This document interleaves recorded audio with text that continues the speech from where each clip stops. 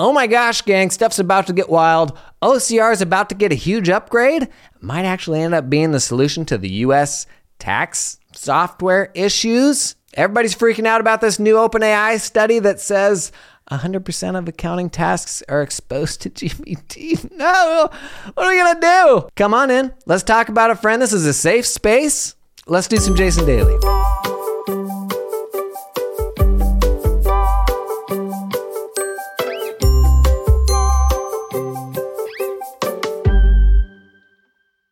I've had a real love-hate relationship with OCR. And I think it's because when I'm using it, it's usually a very high-stakes situation, like paying bills for a client. And OCR has gotten really good for like computer-generated stuff, but it has to be perfect. Like, I can't get a number wrong. If it's right 99% of the time and then the 100th time it adds a 0, obviously that's a big problem when you're paying bills. Same thing with extracting off of tax documents. It's got to be right 100% of the time. So does it save me any time if the human has to come back through and review it? It's definitely like, okay, it doesn't require the same level of expertise to review it as maybe it would have taken for somebody to enter the whole thing in themselves. But it becomes this really messy calculation of until it's 100%, it's kind of like self-driving, until it's 100%, you really can't turn the brain off. And so you get like, I don't know, maybe half of the utility out of it as a result. And the other day in the GPT-4 live stream announcement, obviously there was a lot of stuff in there from preparing tax returns and all that. But something that a lot of people cruised past was the kind of silly little exercise where he writes in his little book, he draws a website and then shows it, takes a picture of it, and then it writes the code for that website. But what a lot of people cruised past when he did that was how shockingly bad his handwriting was. Like when they showed it live, and I'll show it here for the people watching on YouTube. When they showed what he wrote live, I couldn't tell what that text says. And it wasn't until he said what it says, and I'm like, yeah, okay, I guess that's what it looks like. So he hand wrote what he wanted this website to be, and his hand scrawl is just, it is terrible. And what blew my mind the second time I went back through and watched the stream was, how in the world did it pick that up? I have never known an OCR to really do any sort of handwriting text well, but this was awful handwriting text. And so it got me thinking a little bit more about, with GPT-4, we have this, they say now it's multimodal. It will do image processing. And that part of the model is not released yet. We don't have the image processing part yet. I think they said in the announcement it was a couple of weeks out. But it got me thinking more about image processing. And honestly, that may go down as being the biggest part of GPT-4 ultimately, for a number of reasons that I think are really interesting and actually have a big impact on us and what we do. So I looked into it a little more. And on the landing page they have for GPT-4, talking about, it's really impressive achievements like being 90th percentile in the bar exam where it was 10th percentile before. There's a small section down below that shows how it performs on some image benchmarks. And so I did some more looking into this. And one of the benchmarks, it's called Text VQA. And it is a set of 28,000 images that they've put together to train different vision models with and assess different vision models. So kind of like how we've been talking about using tax returns to assess how language models can perform this function for us. They've got these big old data sets of images that they use to assess the ability of vision models to do various things. And this data set is just a whole bunch of pictures. It's not even like documents like you would think of the traditional things that you would OCR. This is more through the lens of helping people who are vision impaired. And so the example pictures they show here are, there's like a Pyrex cup on a countertop with some liquid in it. And the question is, what is the top ounce? There's another picture of an airplane on a runway, a real wide angle shot where you can see a bunch of sky, and it says, what does it say near the star on the tail of the airplane. And the model has to correctly select the right answer for these images. So like pretty challenging, way beyond OCR. And so this is one of the benchmarks that they ran GPT-4 through, and it's called Text VQA. The previous quote unquote state-of-the-art model.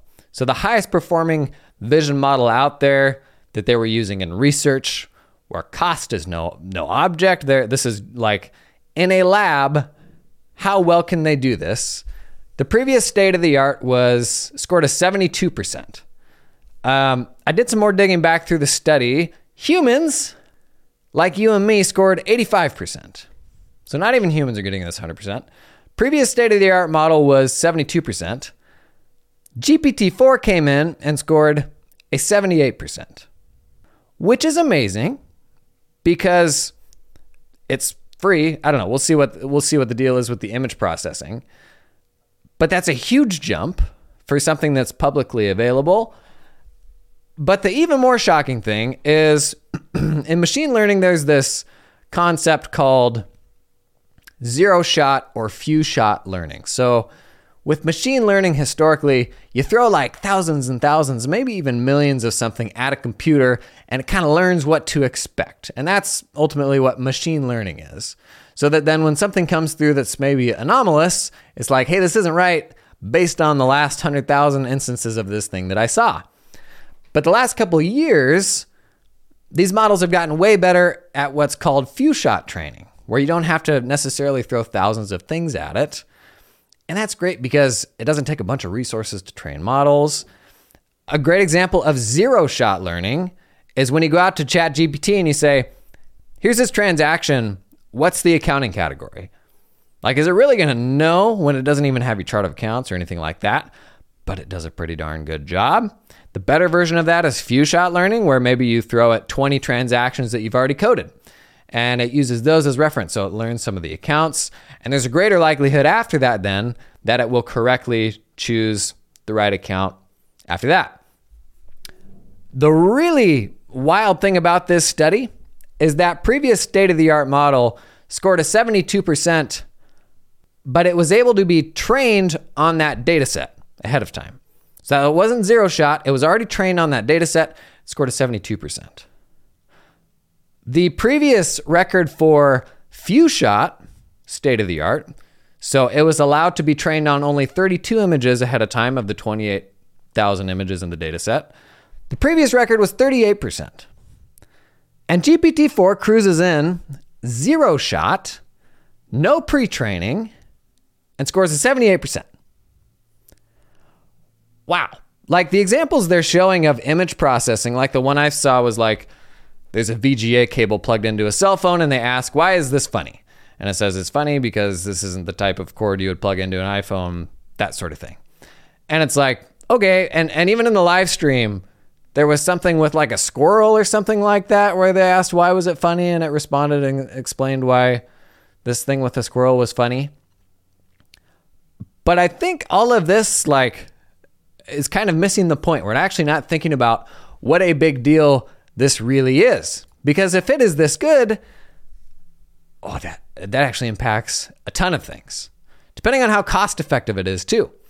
It completely changes how we approach OCR, because it's like the best of OCR along with like the logic of a large language model, where there's like a predictive element there of what it would expect that thing to say.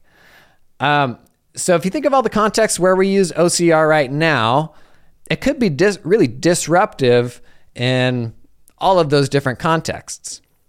But here's where I think it gets like even more interesting. So we were talking on Twitter the other day about like what are the kind of some of the low-hanging fruit workflow things that it seems like we should be able to improve upon. Brother, I'm sorry. Jeremy Niswanger tweeted and said, would love to see something in tax prep software that would help with analytical review, point out potential issues. Maybe 20 years from now, given the state of tax prep software innovation, right? If you're in the US and you do tax prep, you know just how awful our tax prep software is. And on the one hand, it's like, it's easy to be like, yeah, it'll never happen because those companies are just really hard to work with. But I came away with two thoughts. One, there's a very real chance that at a certain point we will sidestep the tax software altogether, especially on the simple returns. It's hard to say what the future of tax prep will look like, but if you were to bet on the Thomson Reuters horse, or if you were to bet on, the OpenAI horse or something like that right now, I think I know where I would put my money. Still doesn't seem like it's going to solve for everything.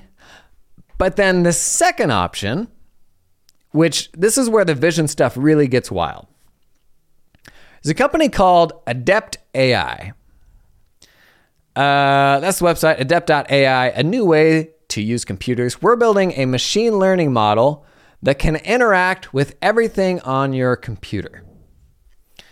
And so there's a demo video that have been bouncing around the internet. And it's on redfin.com. It's like a house shopping website.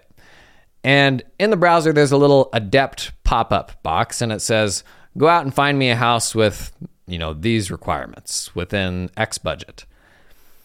And Adept is a Chrome extension. And just based on that little one-sentence prompt that you put into the Chrome browser, it's navigating Redfin, it's searching for what they want, it's applying filters in the UI. It's not doing any sort of text matching or like the instructions that you gave it were just, I want a house with these sort of general qualifications. And it goes out and figures all that stuff out in the UI.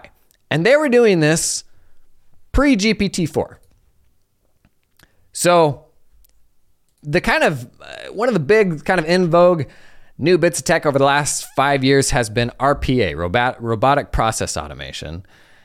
And the premise of RPA was it could do anything a human user could do because it's a bot that works on your desktop, literally just like a human user does.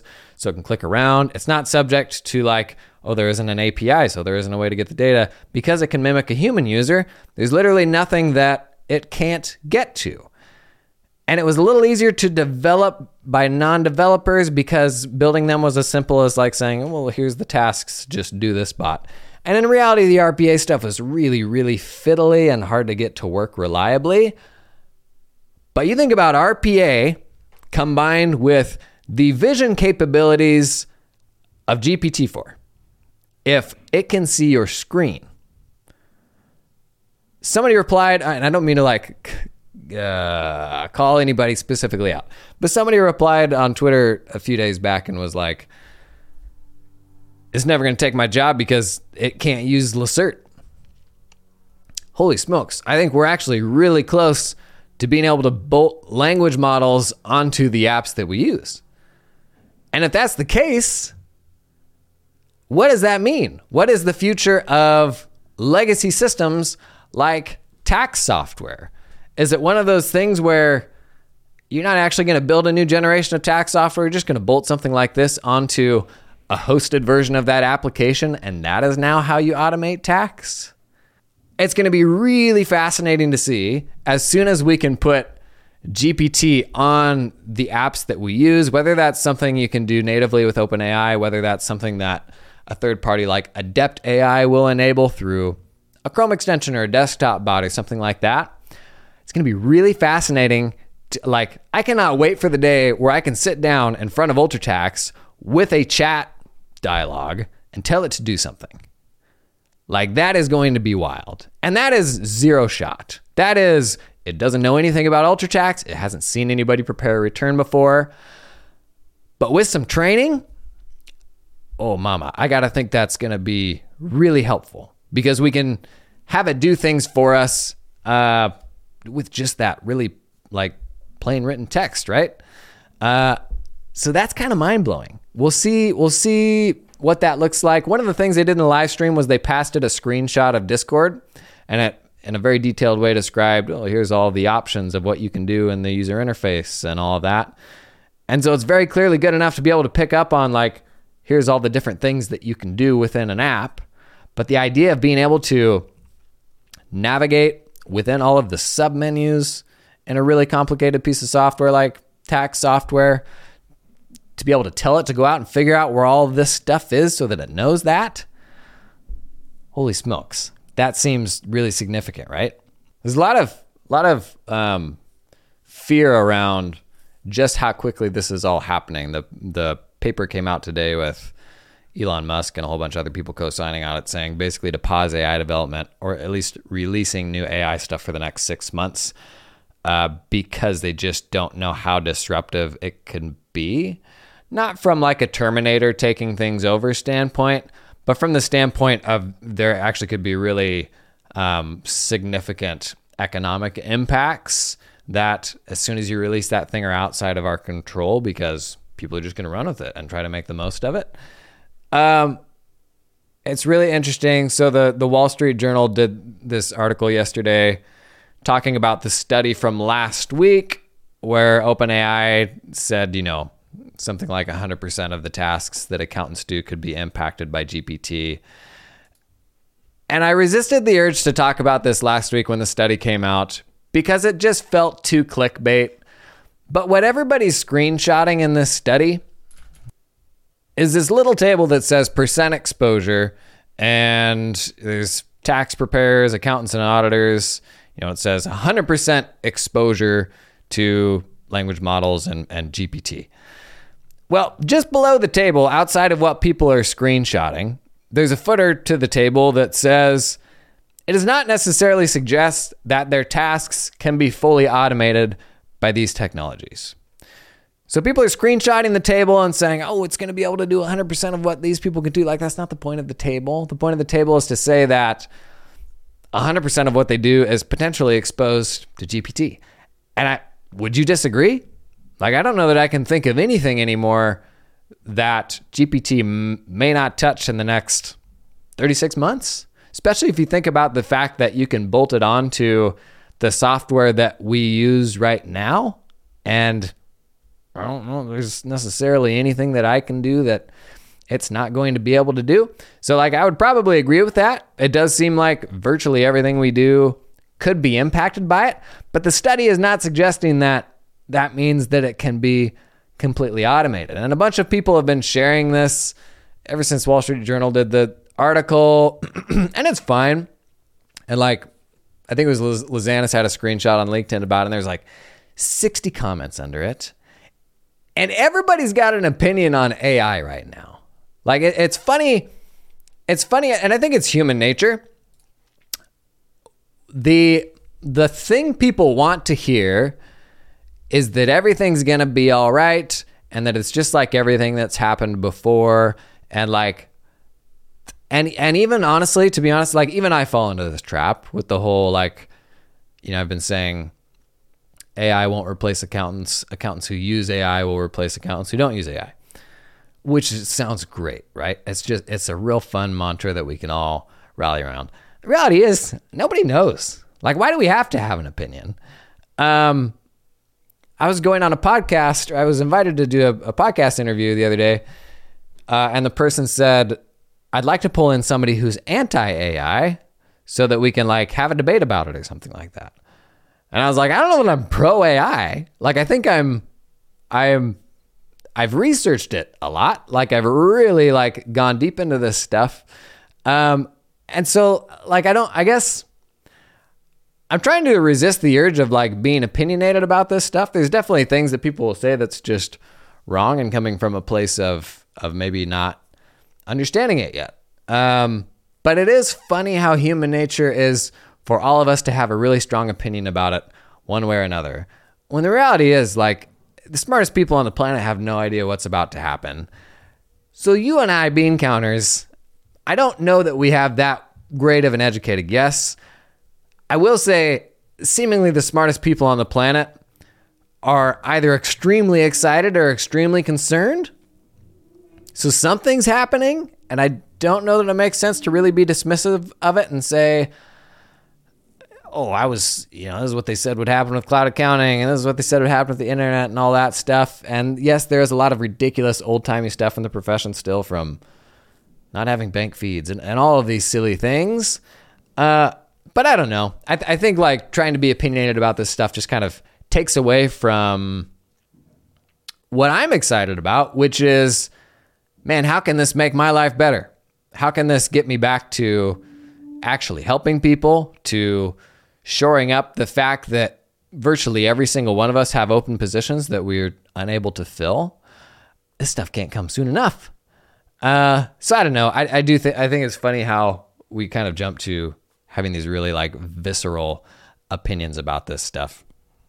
Last, y'all, I released the like little promo video and announced this little show, whatever this is today. And I showed it to my wife and she's like, "Oh, that's really I love the music." And it's kind of like Mr. Rogers. And I'm like, I don't know how to feel about that. But I am going for like feel good vibes. Like I do think there's an abundance of negativity, of, oh, here's all the things that you can do better. When like what I want to hear, like when I'm just trying to get through my day is like, buddy, you're going to be all right. That thing that you're mad about that's taking too long, it'll happen. And like on the other side of it, you're never going to think about it again. So don't let it ruin your day. Like the last thing that I need, especially the people who are in the heat of tax season right now, who are just absolutely swamped. The last thing I need is somebody telling me they're going to put me out of work and the accounting profession is old fashioned, all these negative things. Like, so I don't know that I have a problem with that. Like the Mr. Rogers of accounting, that may not be a bad thing. But anyways, all that is to say, thank you to all the people who've had really kind things to say about doing this show. And Jessica Barnes said it perfectly. She said, "The level of I feel like I know you from people in tax Twitter land that you have never actually met is about to reach daring new heights, my friend." See, I just called you my friend and I've only watched the first 5 minutes. Honestly, like that's why I wanted to do this. Like when this idea came in my head, I was like, this is a way for me to spend more time with people, to share the like amazing things I'm learning from people, to have these more nuanced conversations, and to like say something positive. Like if you hear one positive thing today, like in the throes of all the grouchy clients and the things that are hard about what we do, like, man, like if that's a way that I can help people, it doesn't get any better than that. So thank you for all the kind words. I've been having a bunch of fun with this so far, and I'll see you tomorrow.